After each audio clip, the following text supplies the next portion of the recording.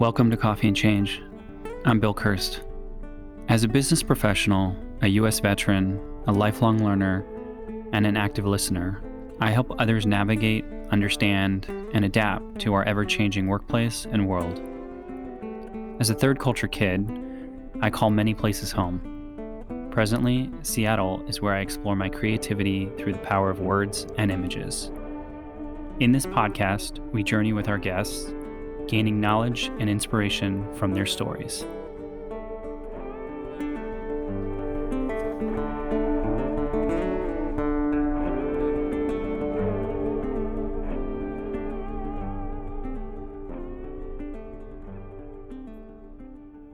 On today's episode, we welcome Shani Magoski, the founder of the LeaderShift Project. Shani built the LeaderShift Project from years of experience working with leaders at all levels and helping companies change by helping their people become better leaders of others and of themselves. In addition to decades of hard-earned corporate leadership stripes, Shani is also an author, a podcast host, and a Harley-Davidson enthusiast. Enjoy the episode.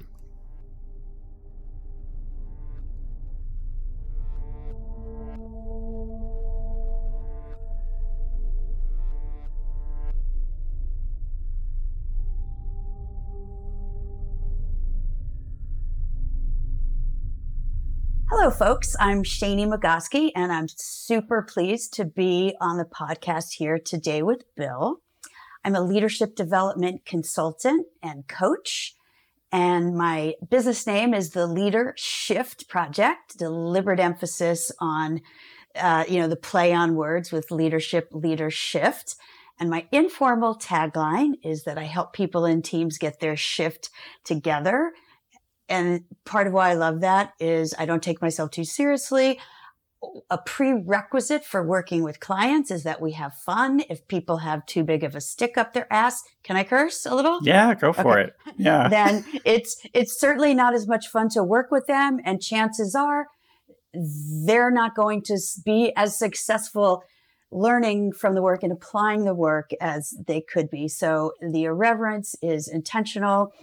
And in general, I see shift as an umbrella term, as I know you do, Bill, for all of the rapid change that's happening in the world right now. And leaders who aren't ready to shift, maybe even on a daily basis, are going to be left behind. And whether that's shifting strategy, shifting tactical, shifting geographic emphasis, shifting products, shifting the team that's working with them, shifting the culture in their organization, which is one of my big hotspots. And I would say the most important shifts that leaders have to make as a prerequisite to doing all those other things is to shift the old noggin, the mindset.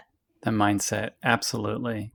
I so appreciate that you kind of just listed that out because there is, I think it's a bonding element of what we're all going through. And it feels so unique, right? The change that I'm going through, the shift that I'm going through. I was on a call earlier today with a friend and an old colleague, and we were talking about how hard it is sometimes to share the vulnerable parts of who we are. But when we do open up and say, hey, I'm worried about this, or I'm anxious about that, or I'm going through this shift, it bonds us. Like there's a commonality. They say, oh, I just went through that, or I'm experiencing the same thing. A very personal shift I'm going through right now. I'm connecting with you here in Seattle. I'm about to move to another part of the state. And so I'm in my home location, and there are boxes all around that you can't see, but I'm about to go through a big shift, right? I'm going to live in a new place. We just bought a car. I haven't had a car for about 10 years. I've always been an urban person. We're going to go a little bit more suburban. And I'm really excited about this shift. And I'm also conscious that change, as it presents itself in many different forms, brings an inherent level of anxiety. And it's very much about the mind shift, right? I mean, when you think about moving, everybody's like, oh, moving, right? Oh, how are you guys doing it? Are you getting friends to help you? Or are you doing it yourself? We all have that sort of thing that we can relate to, like, oh, moving. But I took a very different mindset shift to it. And I said, I'm so excited to move. I'm so excited to be in a new place. I'm so excited to make the car trips back and forth and to be in a new space. And it's completely changed my energetic feeling around the move. And I've moved a lot around the world, obviously military and everything else. And there were some tough moves, but this one feels different, and it's completely rooted in mindset. Absolutely. It's funny you should talk about that, because I also have moved around a lot. And some of it, I mean, it's all been by choice, obviously, because we're always at choice. Some of it was career related moves. Some of it were personal related moves. And I have enjoyed every single place I've lived in, looked forward to the change of scenery, knowing that I could always go back somewhere if I preferred that at any given point. And, so besides the excitement, because I always choose excitement over anxiety any day of the week. It presents itself sometimes the same way in the body, though, right? Oh, for sure. Agitation, excitement, anxiety. The other thing I love about moving is it's a necessary, or it's a mandatory purge. Yes. Right? Because every time you move, you're like, shit, do I have to move all this stuff again? No. You know what? I read 9/10 of everything on Kindle. I'm getting rid of 3/4 of my books, or, I haven't worn this thing in 5 years, and I probably never will again, because we're not going back to, really formal suits in the workplace. So, you know what? Consign those babies. And for me, that's actually fun. It's a great feeling to go to a consignment, to go to a place where you can donate. I remember a couple years ago, I had two suitcases full of stuff that I was going to, donate.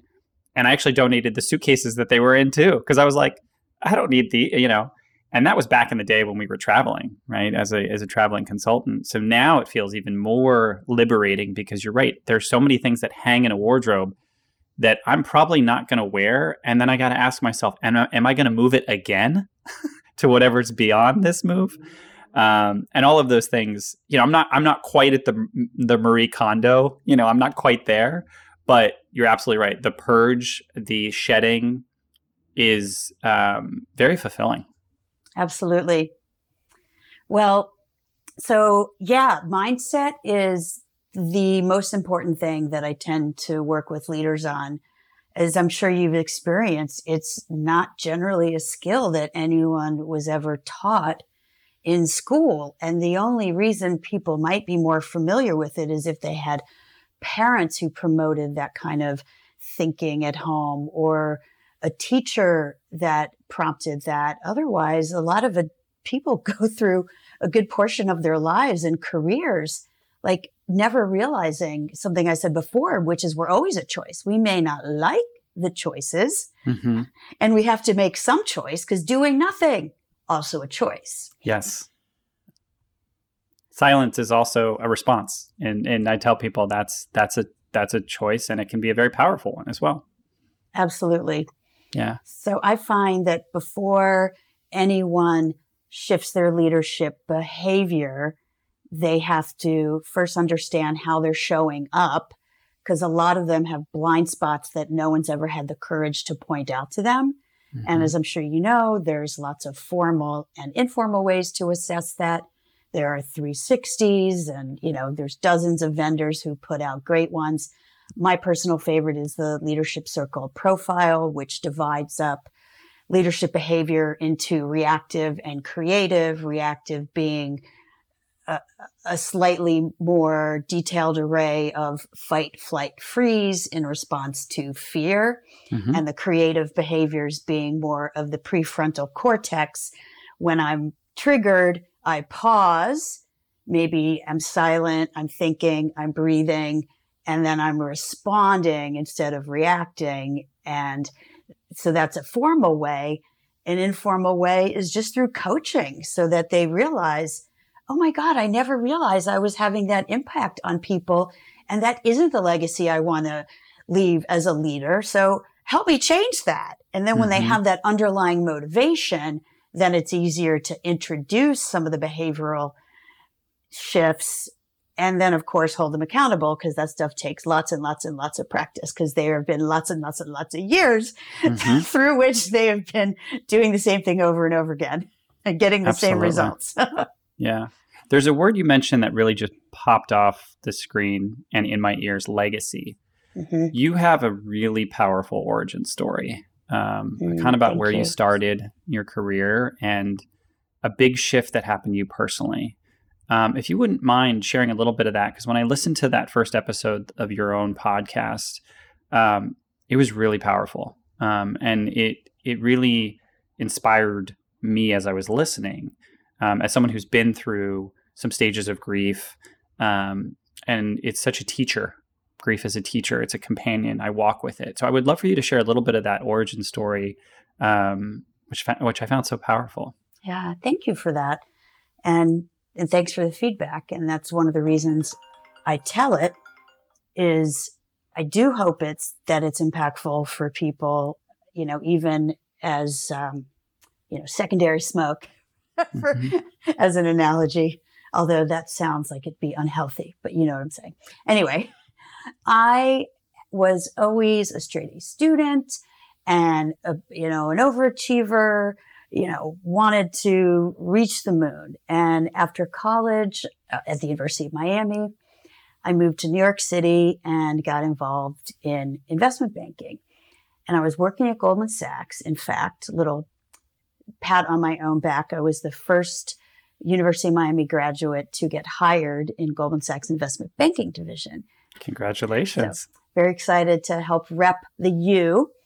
And when I started at Goldman, I was like on this trajectory of, I'm going to work hard. I'm going to kick ass. I'm going to prove myself. And I want nothing else but to be a partner of this firm.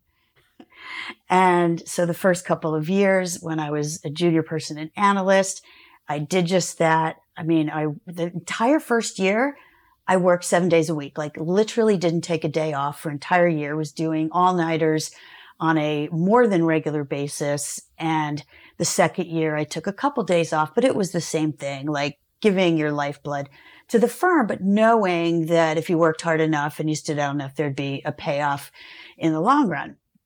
And then from there, I got promoted to associate and I moved to the fixed income trading floor where I was selling and trading high yield bonds and other sort of riskier corporate securities. So it might have been,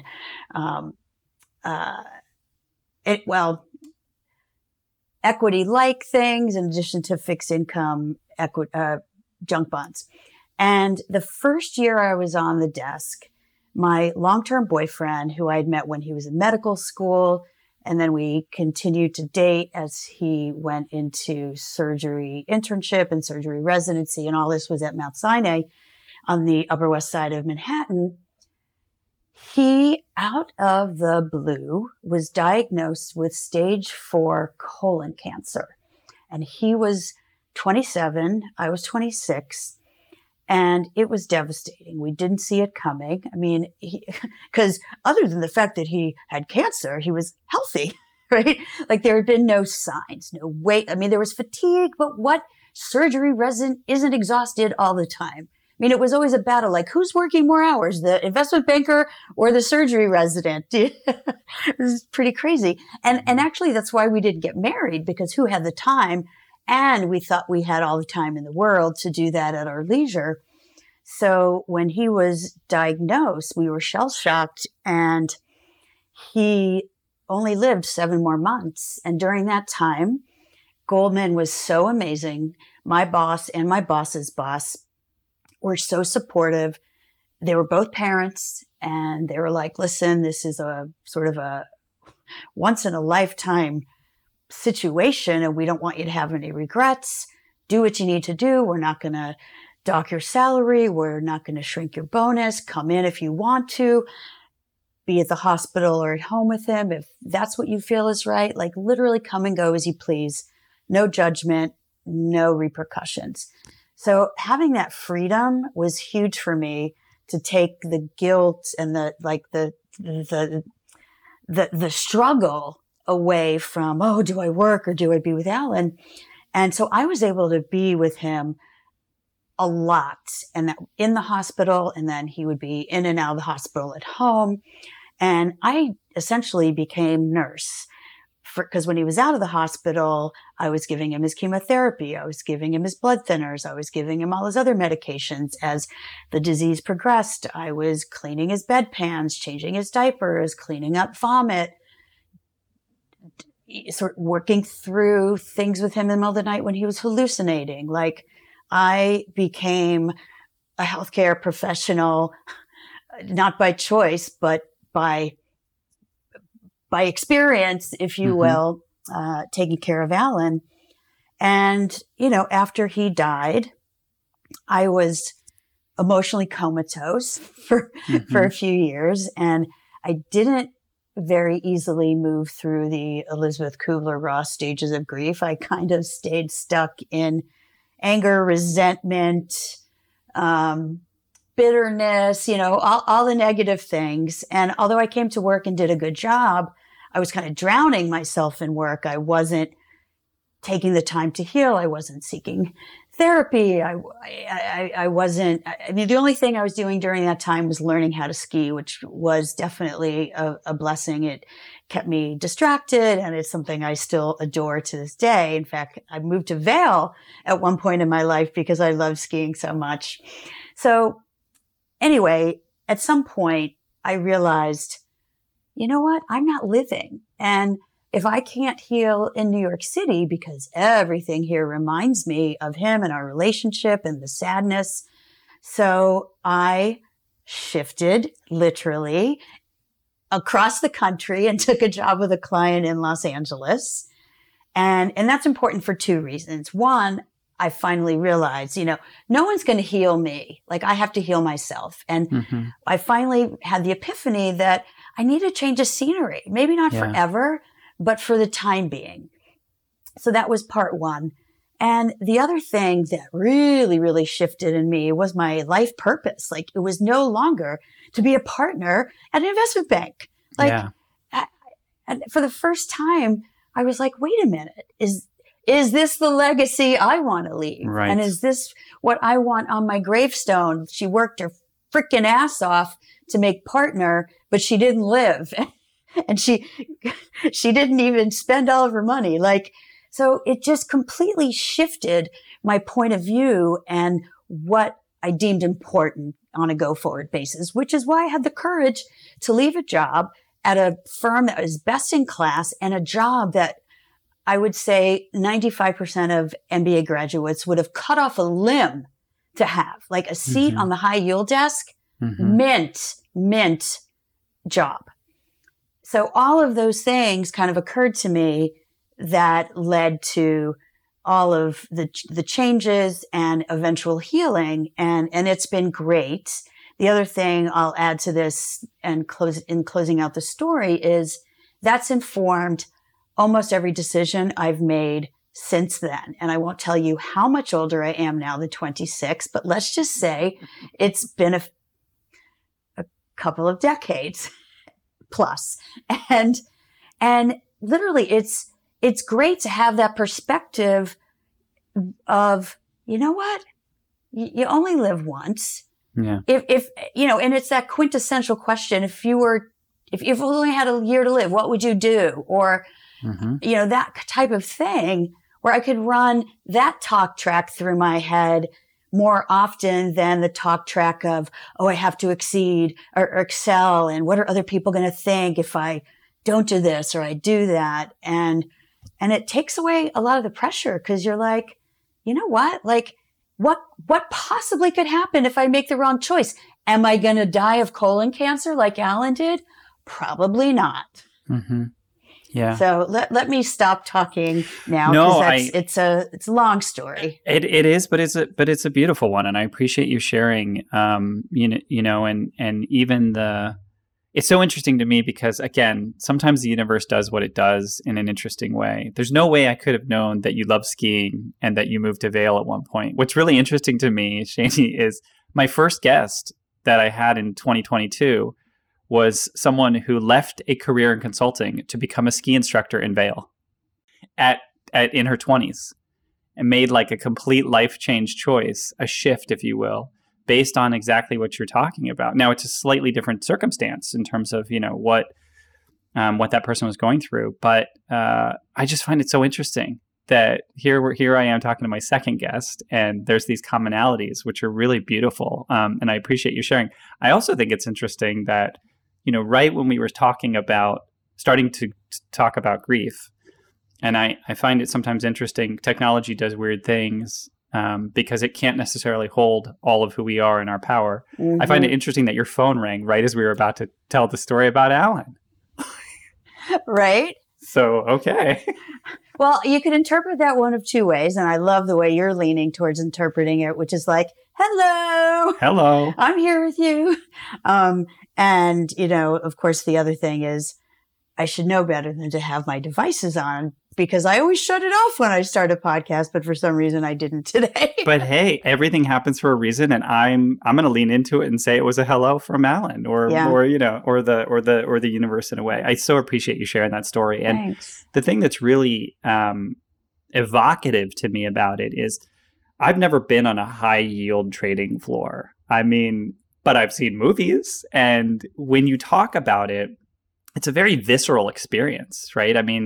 Investment banking is an interesting industry anyway, but it's as much about the body processing everything that's happening in addition to the head. So I'm curious what that shift was like for you when you finally stepped away from that, and as you said, it involved movement, right, across the country, or movement in learning to ski. A lot of what we do is we process the emotions in our body, not our head. So I'm curious, what was that like for you? It probably feels like it was yesterday in some vein, right? It does. It's stereotypical that we remember things that are 20, 30, 40 years ago, but we can't remember what we had for lunch yesterday. Right. Absolutely. So in fact, since I just made that joke, now I forgot the question. See, a perfect example of short-term memory. Just curious, what was that like for you to make that shift away from something? Again, it's on the high yield trading floor and putting everything into career. It's a very visceral is the word I'm using. But what was it like to literally step into another body and go to the West or go to Vail and be like, was it immediate? Did you feel it right away? Did it take a while to catch up?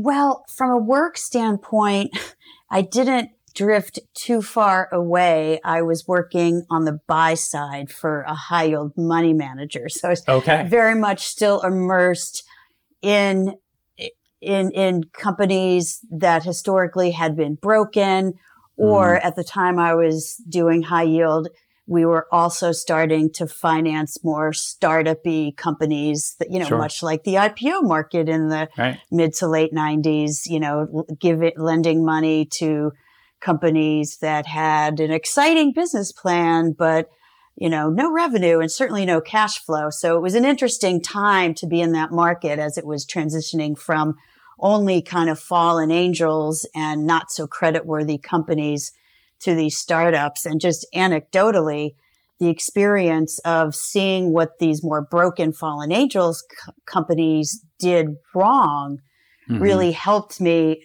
as I stepped into leadership in other roles and have become a consultant. Because, we learned a lot more from, if not our own mistakes, other people's mistakes than we do when things go smoothly. And then, and this is also kind of a nice story.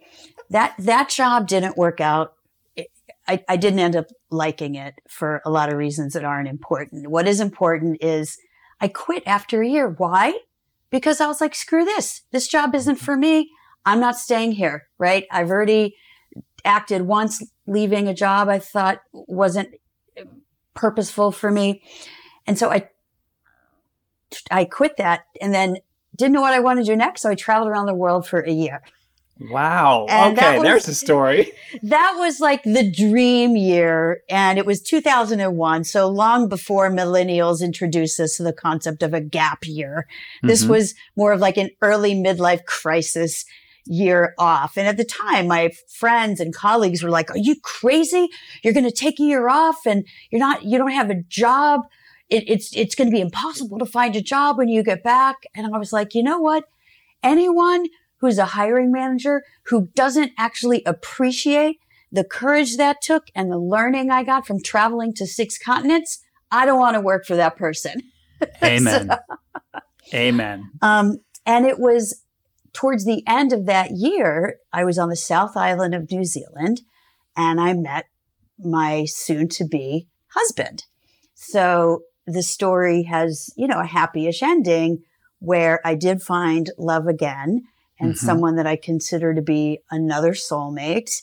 And, so that worked well. And then I ended up moving from Los Angeles to Chicago, another physical move.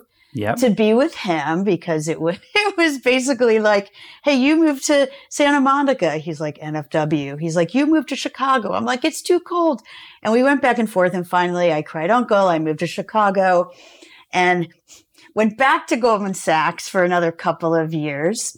But I went in a way that, again, shifted mindset. Because when I left the first time, I was like, I can't heal here. And New York is to blame. Goldman Sachs is to blame, right? Like everything is to blame. Oh, except me. Right. You have this one finger pointing that way, but there's 3 fingers pointing back at you. And so when I moved to Chicago, went back to Goldman Sachs, it was in the headspace of, oh my God, it was all me. It wasn't New York. It wasn't Goldman. So I went back in a much happier place. And, with less ambivalence, let's just say. And what killed me in Colorado really was the weather. I grew up in Georgia and Florida. New York's weather, not nearly as cold and gray and atrocious in the winter as Chicago's. And before that, lived in Santa Monica. So I had gotten used to relatively nice weather. So that's when we ended up moving to Vail, Colorado. And that was, okay, done with Wall Street forever. And my first job in the mountains was running one of the local TV stations in the Vail Valley. And so to kind of go back to your question, there was physical movement for sure. Staying in the market-oriented things still brought a fair amount of some anxiety about the market and buzzing, because you're never done. I mean, I know we never feel done with everything, but the market goes 24/7. Even when you shut down in Chicago, there's stuff going on in Japan, or, before you wake up, there's stuff going on in EMEA. And, and so you're always buzzing a little bit with, what did I miss? What did I miss? Did I miss a trade? Did I miss this piece of news? Did I not call this portfolio manager to let them know that we changed our recommendation from buy to sell on this stock?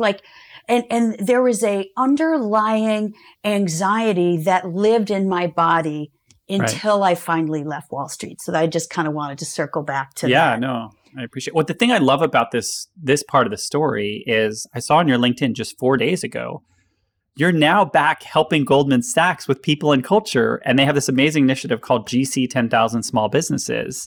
So I love it because the thread, it's such a testimony to when you take care of you and you take care of your body and you take care of your heart and you focus on purpose, the things that are meant to find you will find you. So can you talk about this GC 10,000 Small Businesses thing and what's it like to be working with them again in this capacity? Sure. Well, it's interesting. There's even more backstory to this, and even more coming around from, Goldman has sucked the life out of me and it's Goldman's fault, all that, to a place where, I forget the year, but there was a guy who worked in the London office who wrote this nasty article about Goldman in the Wall Street Journal. And the title of the article was Why I Left Goldman Sachs. And he just went on a rant and he generalized, and he took his experience and he painted the whole firm with that negative paintbrush. And I'm sure some of what he said was valid. In my experience, most of what he said was not valid. And as a Goldman Sachs alum, because once you work at Goldman Sachs, it's in you. right? Right. It's a culture, and it's a damn good one. Does it have its imperfections? Of course. I learned some of the best professional lessons and leadership models of my life when I was at that firm. And so I was personally offended by what he wrote about my alma mater in that article. And I'm a writer. And so I wrote a rebuttal. Did you really? Oh, boy. And get the popcorn. I'm ready for this. The title of my article was why I wish I would have stayed at Goldman Sachs longer. Okay. And in that article, I told in a shorter version the story that you've heard of Alan and how supportive Goldman was and how that planted the seed for the kind of leader I wanted to be, and frankly planted the seed for eventually becoming a leadership development consultant and executive leadership coach. And we can pin that for a second and come back to it. Sure. And so it was actually supposed to be in Forbes, and at the last minute, something really ugly happened in the world, and the article shifted to take up space that had been allocated, the cover story ended up shifting to take up the space that my article was going to take up. And so it got canceled at the last minute. So it ended up getting published by the Huffington Post, and it didn't even matter where, because that stuff which means it probably got more reads, to be honest. You know what? It probably did. And, because everybody has Google searches, keyword searches, right. Everybody saw it, and Goldman picked up on it right away. And I started to get calls and emails and text messages from former colleagues going, great article. Thanks for writing it. And then I got a call from the head of alumni relations at Goldman, who I worked with for years on the fixed income trading floor. His name was Phil Derivoff. And he was like, thank you so much for writing that article. You have no idea how much it lifted the spirits of, the employees here who are suffering from very low morale. It must have been during like the economic downturn, and people were blaming Goldman for it and stuff. That's kind of what it was. And, they had posted it on the intranet. And so, thousands of people who I don't even know saw it. And then I would meet people 2, 3, 4 years later, and, we talk about Goldman, and I'd say, I was the one that wrote that article defending Goldman. And they'd be like, that was you. I remember that article. And so that led to Phil introducing me to the head of Pine Street, which is their leadership development arm for managing directors and partners. And very quickly, I was invited to do some coaching for people who had just made MDs and people who are high potential MDs shooting towards partner.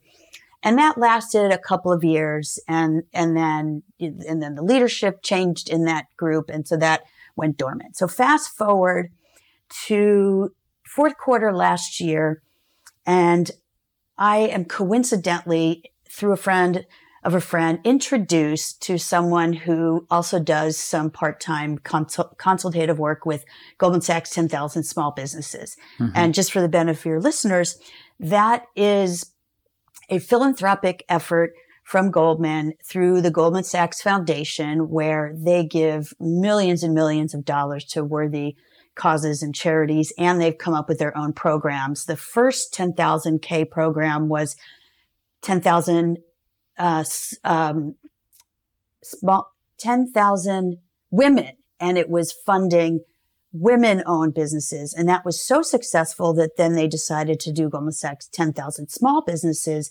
And they have different regions in the country. And in each region, Goldman partners with a local community college to execute the program. So in the New York area, LaGuardia College in Long Island City is the partner. And that's the group that I was interviewing with to teach people and culture. And essentially, went through a bunch of very, very challenging interviews, some of the most challenging I've been through. And I was selected to teach those modules. And I'm over the moon because like small and medium-sized businesses, that's the engine of the economy. And everyone pays so much attention to the Fortune 500 and what they're doing. Are people going out of the, staying out of the office? Are they going back into the office? You know, are they getting bonuses? Well, how about the small business owners who have kept the economy alive for hundreds of years, who are really challenged now to maintain their businesses and grow their businesses, and who also haven't had the benefit of the kinds of leadership training, even management training and training on financial and marketing and all of those things. And that's what this program gives them. In the contingency for receiving the grant money is that they go through this 9-module program. And I teach two of those modules. Great. So again, I'm so long-winded, but I like giving like the whole story. This is not long-winded. This is painting a beautiful picture. And the reason I love it, I mean, this whole podcast is about echoing stories, and it's about storytelling, the power of storytelling. I love it because you're literally helping people who are listening visualize what you're talking about. And I just think it's so great that as part of the contingent of them getting that, they go through this module and they get to learn and be trained and learn about the power of purpose and being a people-first leader and the importance of culture and living that. And then they get to bring it back to their own small business. And little by little, right, we kind of help the world through these ripple effects. So 100%. I'm super excited for that. Thank you. I am too. And their stats are pretty mind-blowing. It's like a little over half that grow their businesses within 6 months. Mm-hmm. And I don't know what the stats are for longer than that. I suspect it takes some companies or some businesses a little longer. And it's something like 70% of businesses that go through the program together end up doing business together. Yes, right. Because we go farther together, right? We go faster, sometimes alone, but we go farther together. And I think what's really interesting in this time of pandemic, I mean, if this hasn't taught us, I mean, some of the most powerful work I've ever done in my life was the past couple of years working with small businesses, business owners. And I got to, from a change management standpoint, work sort of in that middle ground between financial institutions, technology companies, and small business owners. Because as you know, when the pandemic hit and we were trying to get federal aid to people and these loans and expedite them and get the money in the hands of the right people, all of that was a technology challenge. All of that was a policy challenge, a financial challenge. You know, right, how this works. And some of that was the most incredible work I got to do, working round the clock, weekends, building, to your point, training and demos and leadership and being on phone calls with institutions and small business owners and farmers and agricultural people to guide them on how to talk to their Congress people and say, this is why we need this and this is where the impact is happening. And I'm so grateful to have been at the intersection of that. And that's what, when I read that post you had on LinkedIn, that's what it reminded me of, is like, that is, as you say, the engine of this country. And we're even seeing it in parts of Europe and Middle East and Africa and Asia as well, where people are turning inward and saying, I want to run my own business the way I want to, because of purpose. And that goes back to exactly what you're doing now, right? With leadership and working with people. So can you talk a little bit about that, kind of what your life is like now? And it seems like you have all these wonderful sort of serendipitous moments that happen because you are following purpose, yes? Yes. And, some people don't believe in serendipity and the universe and so forth. And that's fine. I don't think you have to believe in that, as it seems like you do, and I certainly do, to understand that we create our own opportunities. Yeah. And part of purpose is being purposeful in going towards what makes us happy, what resonates for us, what makes us feel good. And yes, and then you're going to attract what you're working towards more than if you don't. Right. So it's really just that simple. And I couch it because, every once in a while I come across someone who's like, oh, that's bullshit. We live, we die. There's no intervention. And it's like, you know what? Fine. I'm not going to judge your belief, although it sounded judgy the way I just kind of said that. I didn't mean to. I was just mimicking them. So it doesn't really matter whether you're religious or not religious, spiritual or not spiritual. I think everybody can take away the message that we create our own destiny. Mm-hmm. Yeah. It's so interesting because one of the other things that really stood out to me was, I think the image on your LinkedIn is it you on a motorcycle? Yes.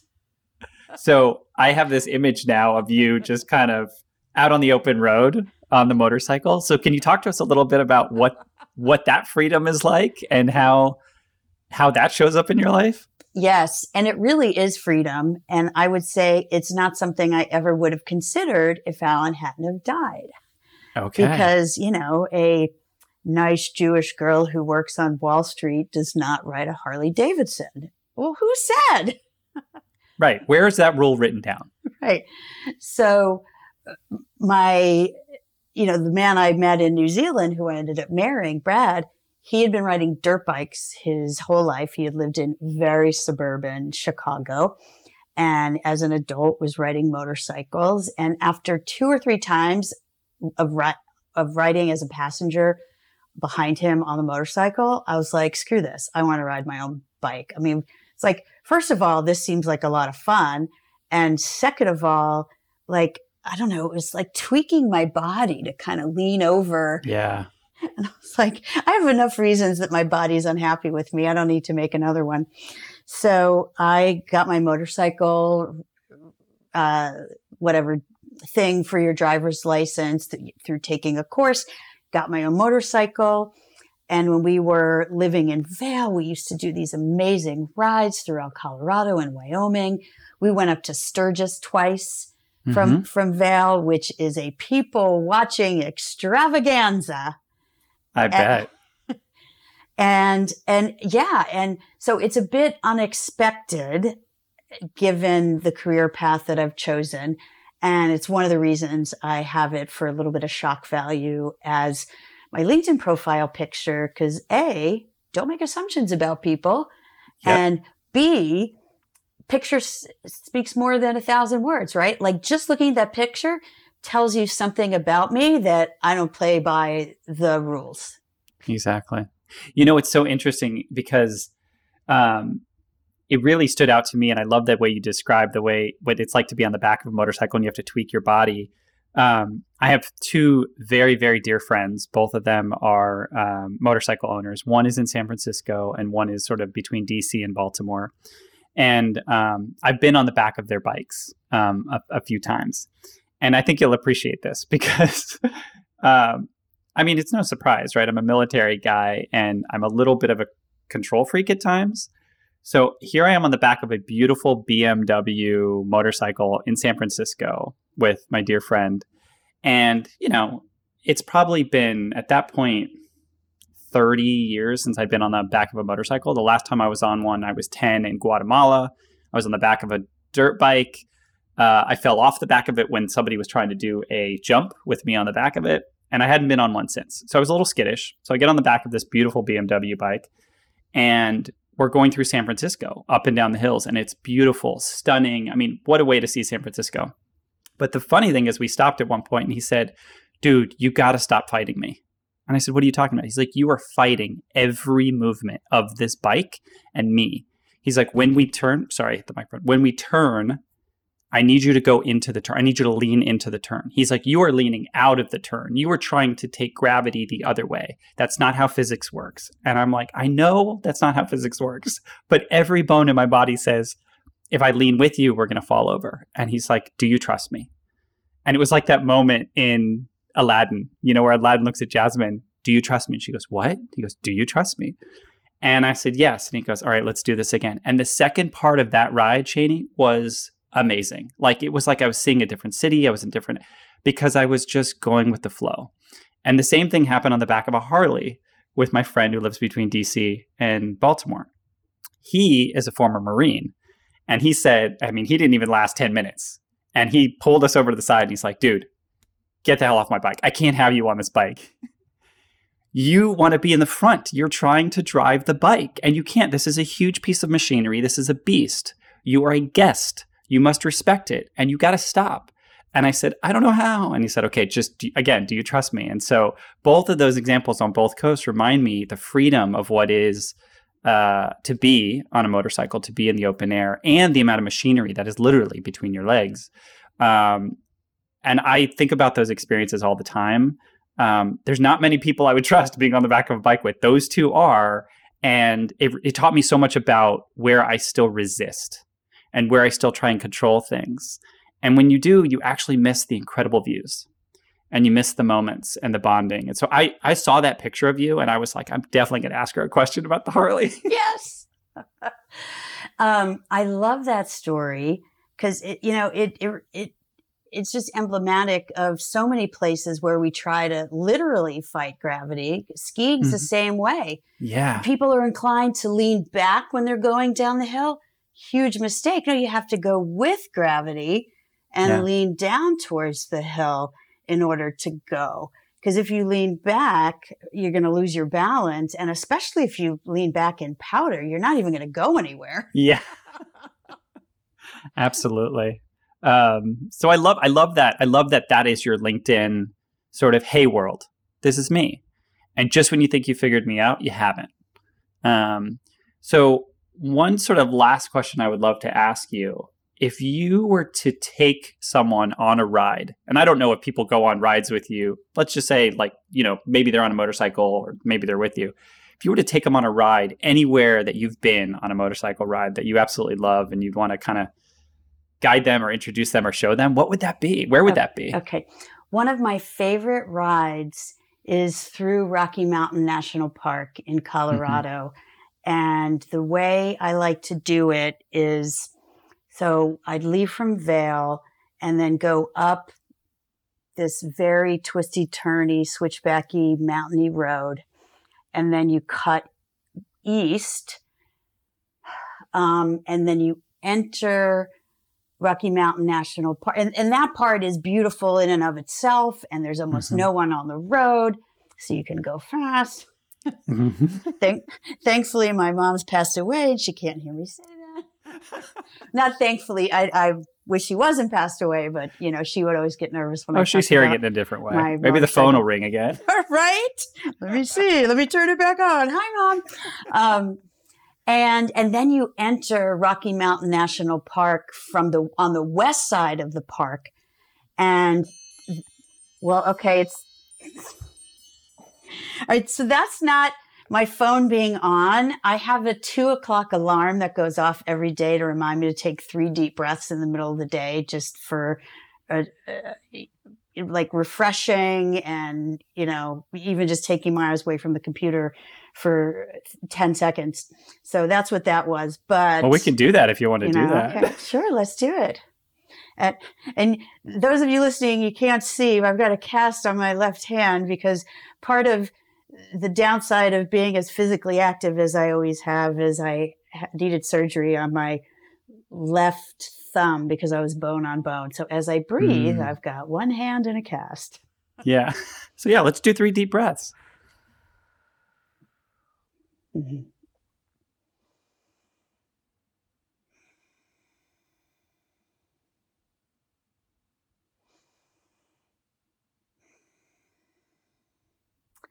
And touche on the phone going off again. So anyway, finishing up the story about Rocky Mountain National Park. So when you're riding, that road is called High Ridge Road. It is the highest continuously paved road in the country.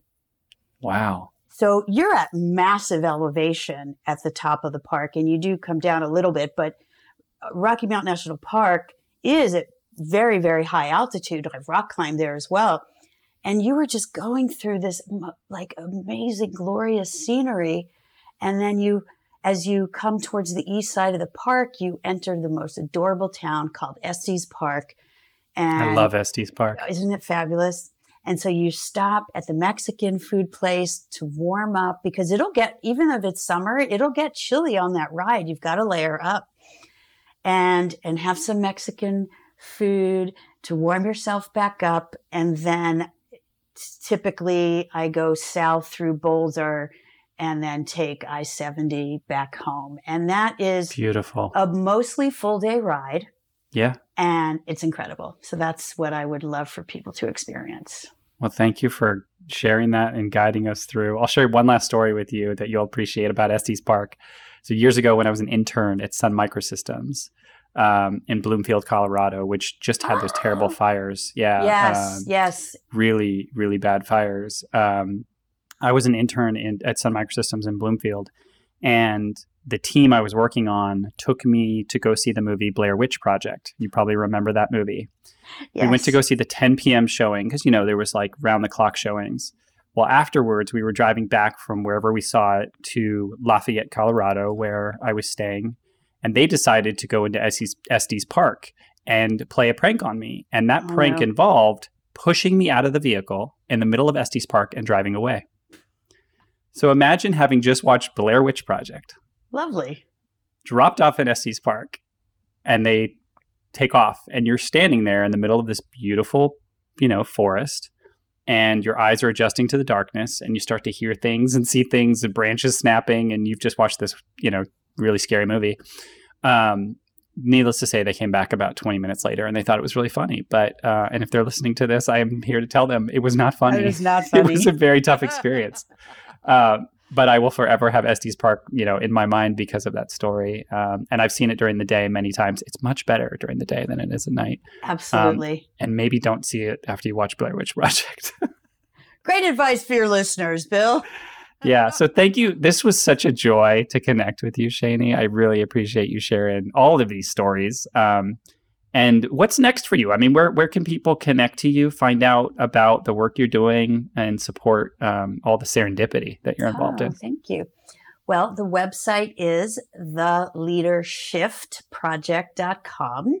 Okay. My Facebook, Instagram, and Twitter are all under that handle. My LinkedIn account's actually my personal one, and that's just Shani Magoski, Shani. M as in Mary, Agosky. And my email is shani@theleadershiftproject.com. I also have a podcast, which I would love to have you on at some point, which is called The Leader Shifter Show. I call my followers, people who listen to, me, my spiels about whatever, I call them leader shifters. So I love that, like shapeshifters, like Harry Potter. I love it. Yep. So it's the Leader Shifter Show, and it's on Apple Podcasts and Spotify. It's on all the podcast platforms. Sure. So the multiple and sundry ways to reach me. I love it. Awesome. I appreciate the time. Thank you so much. I'm really glad the universe found its way to connect us. Likewise, I enjoyed being on your show. It was really fun. Thank you. It was very enjoyable. Thanks for sharing the stories and the work you're doing. And I look forward to connecting with you again in the future. Okay, terrific. Thanks. All right. Thanks so much.